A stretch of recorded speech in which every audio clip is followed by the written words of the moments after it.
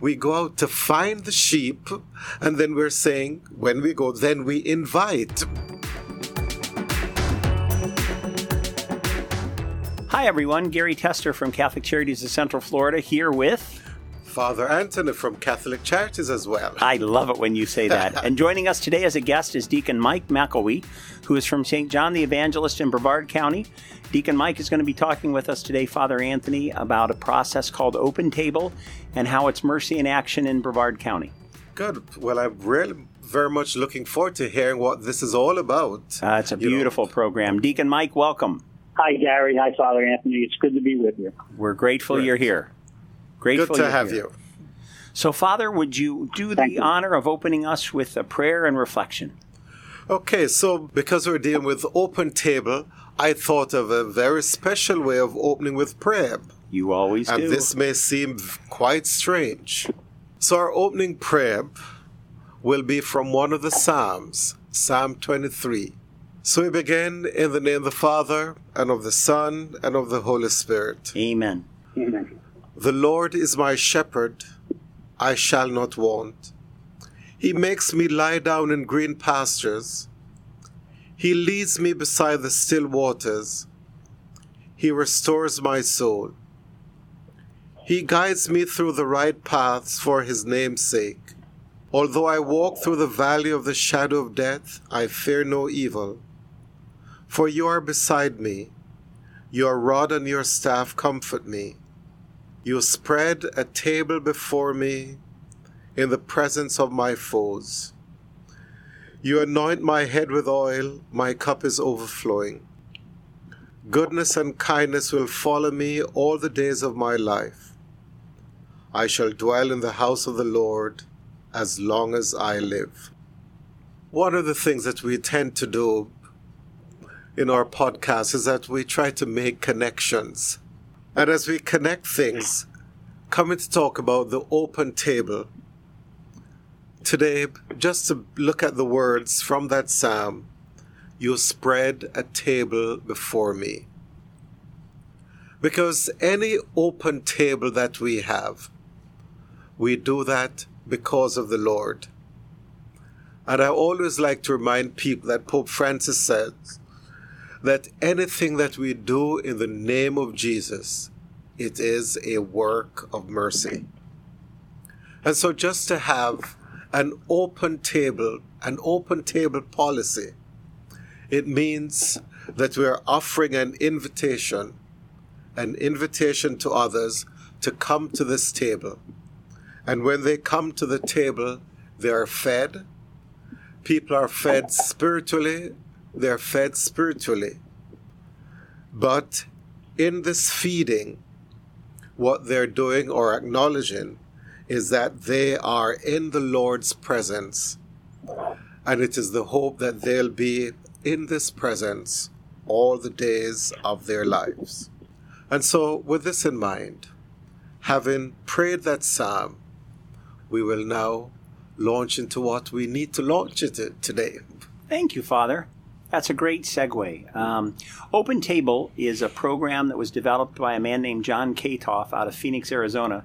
John is a Methodist, and he looked around and saw that the way his church was serving the poor and the homeless was really transactional and not transformational. He tells the story that the kids in the youth group would get the adults who chaperone them to take them down to the homeless shelter. They'd set up tables. They'd hand out water and granola bars. The homeless would stay on one side of the table, the kids on the other, the adults over there with the kids. And it would be, here's your water and your granola bar. They would say thank you. They'd say thank you back. They'd say you're welcome. They'd say God bless you. They'd say God bless you back. And that was the end of the interaction, and we were helping solve homelessness. Open Table says that if we look at any house of worship, there are many people who desire to be the light of Christ in someone else's life. They just don't know how. And so the concept of the Open Table is to provide that opportunity. And we were fortunate to be able to start introducing the Open Table process here in the Diocese of Orlando about 3.5 years ago now. And one of the parishes that really just came alive in embracing the concept was St. John the Evangelist with Father John Brito. And this morning, Deacon Mike is with us. Deacon Mike has helped to spearhead this ministry there. And Deacon Mike, we're just curious to hear what the experience of the parishioners at St. John the Evangelist has been with the Open Table process. First of all, I'd like to thank you because you are the one who, our pastor, Father John Brito, to have us take this on as a ministry in our parish.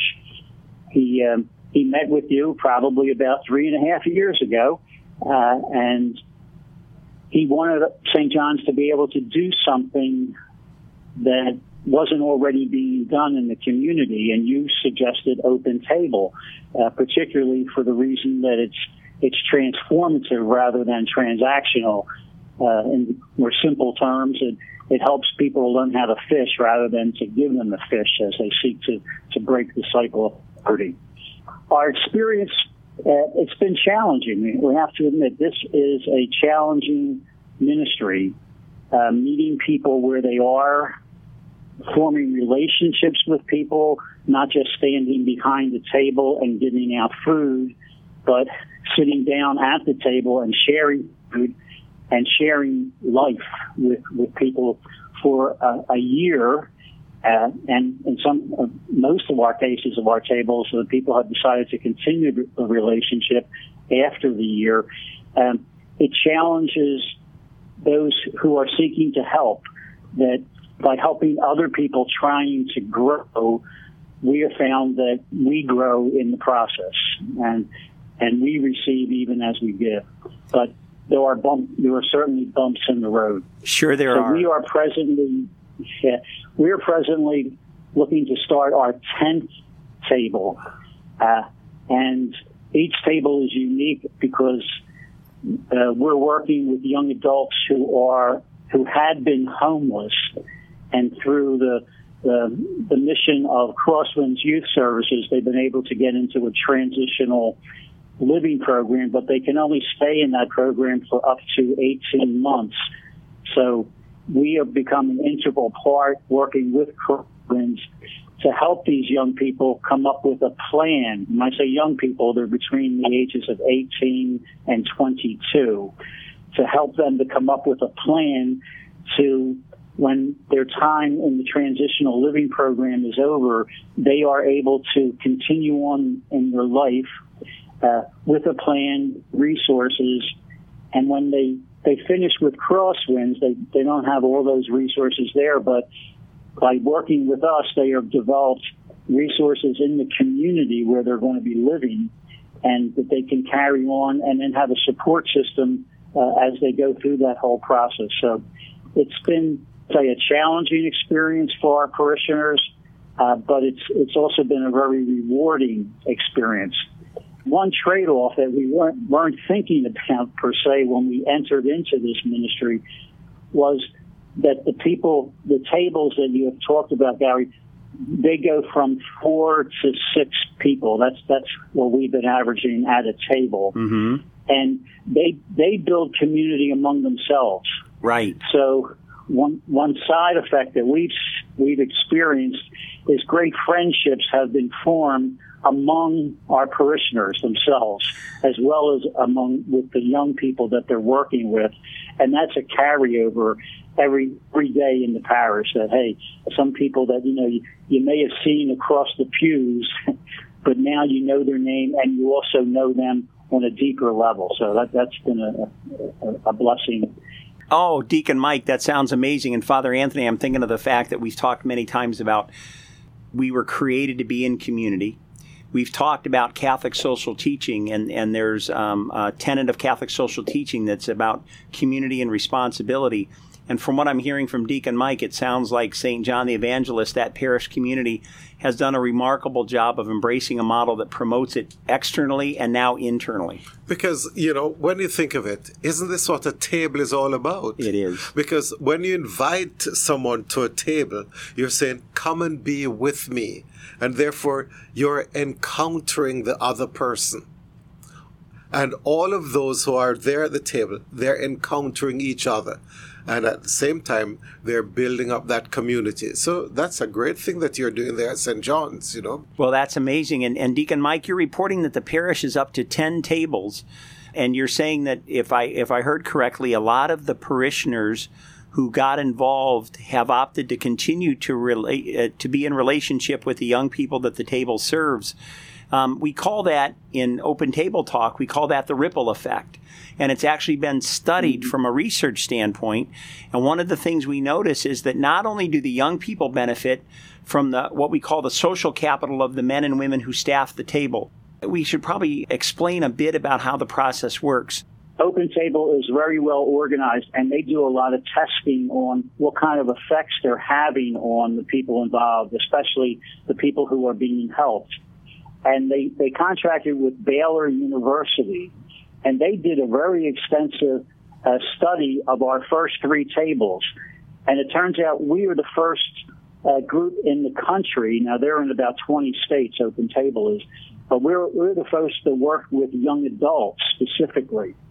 And so the Baylor University did an extensive study on the impact that this has had, not just people being helped, but on the larger community. And they really found, and they have a lot of data to back it up, the benefits of it, so much so that it's being proposed for youth shelters throughout the country by the federal government to use the Open Table model to help young people who are homeless to tap into the resources in the larger community, not just in the providers like Crosswinds, but to make connections with like churches, but so much in the community. And so if you get a chance, it's like a 30-page study, but it's quite extensive, and they have a lot of hard data to say that this is a very good model. It's a testament to the realities of the benefit of being ministry to these young people. And I think what happens is what Deacon Mike is describing, Father Anthony, is a young person is introduced to a table, a group of 4 to 6 adults who have pledged to work 1 hour a week minimum with that young person for 1 year. And the young person articulates with their help a life plan that he or she wants to have. The goals that he or she wants to accomplish, not what the table wants to see accomplished, but what the young person wants to accomplish. And then we use our social capital, the relationships that we have. For example, we may have a young person who wants to go to college, and these are kids who are typically coming out of foster care. So they don't necessarily have the family backing that many young people do, and so they don't have anywhere to turn. So they go to the table. The table may say, well, for example, if the testers were involved, we have kids who are in college, and they know how to navigate the registration and the scholarship process, etc. So they might help mentor that young person in this direction. And then someone else may help them get a job, and it evolves. And I think the beautiful thing that Deacon Mike is describing is not only do they help the young person to accomplish the life plan, but these relationships develop with the young person and between each other. So he's saying that, if I heard correctly, Deacon Mike, you're saying that when these people see each other at church, we've created a tighter community. The light of Christ exists not only within the church and within the relationship that they've created with the young person, but there's a stronger light of Christ in the relationship they have with one another. Yes, that's true. And there is also a leavening effect to the whole parish. For example, youth services is in Cocoa, which is maybe about 10, 15 miles from where our parish is, and where there is poverty, significant poverty, whereas where our parish is located in Vieira, we're in a fairly affluent area. Right. And a lot of our parishioners aren't even aware of the amount of poverty that's literally right down the road. Mm-hmm. But part of this has been an entree into different community and different socioeconomic areas that a lot of our parishioners didn't even know exist. And for example, our Council of Catholic Women at Christmas organized decorating parties, and they went into the houses where all these young adults are living, and with them organized a decorating and Christmas party. But they went in and they made these homes, beautiful for Christmas. But they also went into the homes that they may have never even knew existed. Wow. And in the neighborhoods that they may never have even traveled in. I know I didn't know where these neighborhoods were, and sure. Now I do. So, they're so touched by it that they want to do more. Well, what else can we do? So it isn't only the people who are serving at the table for that 1 year commitment that you, Gary, but it's having, as you mentioned earlier, a ripple effect into the larger parish. Well, and I appreciate you sharing that, Deacon Mike, and I love the word you used, leavening. It's a leavening for the parish community.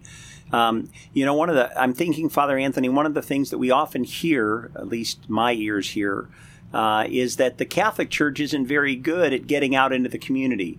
People know they can come to the Catholic Church for help, but when you hear about door-to-door type ministries, Catholics are not known for that.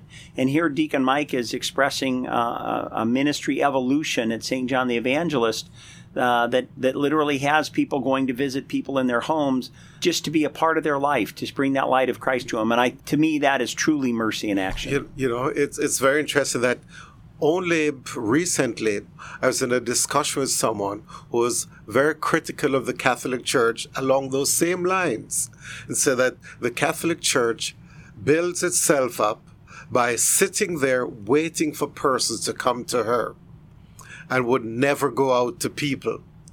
And I'm saying, that's not what we exist for. We actually go out, we go out to find the sheep. And then we're saying, when we go, then we invite, rather than sit back and wait for them to come, And the only way to invite, just as Jesus did, is that Jesus was incarnate. He came into where we were in our muck and our grime and so forth, which is exactly what I see Deacon Mike saying, Exactly. They're going out to those. And what are they doing?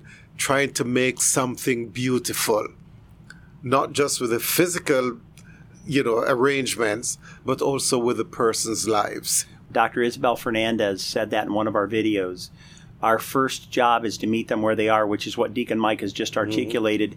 And then it's to walk with them, as Deacon Mike said, to a fuller life, as Isabel said, back to Christ. If we don't meet them where they are, we can't possibly begin that engagement. And so, Deacon Mike, that sounds fabulous. And I know now that Father John is engaging in conversations with the Housing Authority of Brevard County about a foster care program. They have drop-in center for kids who have aged out of foster care. And so it looks like the future for Open Table at St. John the Evangelist will continue to be quite busy. Wow, because this is why I wanted to ask the question. When you started, because you said that you now have 10 tables. So you started with how many persons and how many persons are involved in these 10 tables at the moment? Well, each table has between 4 and 6 members plus the young adult. So we're probably, I don't even keep tabs of the math, so 10 times 6 would be 60. And we also have formed an additional table called a network table that doesn't work directly with a young adult, but their job is to connect with the resources that are in the area, to identify, say a young person needs a dentist, to find a dentist in the area who's willing to do pro bono, if you will. And then also to work with, as I say, Crosswinds, they can have up to 15 young adults at any one time in their transitional living program. And so we might have 3 or 4 tables going at one time, but then that means there are some other young adults who aren't able to be at a table, even though there's a waiting list. They're waiting to be on a table if we could just get enough people. But this network table is working with these other young adults to assist them, even though they're not at a table on a weekly basis. And they've designed something, for example, they recruit people once to go and cook a homemade meal and bring it to the homes where these young people live, and not just bring them the food, but also teach them how to cook. So that's involving people who aren't members at the table, but they're from the larger community, and many are from the parish, who are engaging with the other young adults who aren't at table. So again, it has a ripple effect, so the numbers kind of multiply a bit that way. That is just great information, Deacon Mike. Believe it or not, we've come to the end of our podcast. Already? Already. Oh. So I think we may have to do a revisit here. Deacon Mike, thank you for joining us today. We're very, very happy to hear about the success of open table effort at St. John the Evangelist, and we're grateful for the work that you and Linda, who could not join us today, and the parishioners are doing on the open table front. Yes, and thank you again, Gary, and Catholic Charities for bringing this model of transformation to our diocese. So I highly recommend other parishes, and you don't even, there are businesses, there are colleges who are doing this, so it doesn't only have to be a church, and people don't even have to be members of the particular parish to participate in this. So thank you for your vision and seeing this excellent model. The Holy Spirit is good to us. Father Anthony, can you wrap us up? So we end in prayer.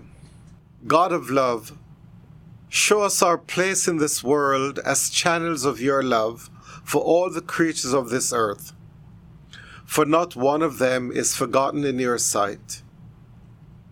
Enlighten those who possess power and money, that they may avoid the sin of indifference, that they may love the common good, advance the weak, and care for this world in which we live. The poor and the marginalized of this earth are crying out. O Lord, seize us with your power and light. Help us to protect all life, to prepare for a better future for the coming of your kingdom of justice, peace, love, and beauty. And praise be to you, through Jesus Christ our Lord. Amen. Amen. In the name of the Father, and of the Son, and of the Holy Spirit. Amen. Amen. Thank you, Father Anthony. Thank you, Deacon Mike. God bless you. Thank you. God bless you.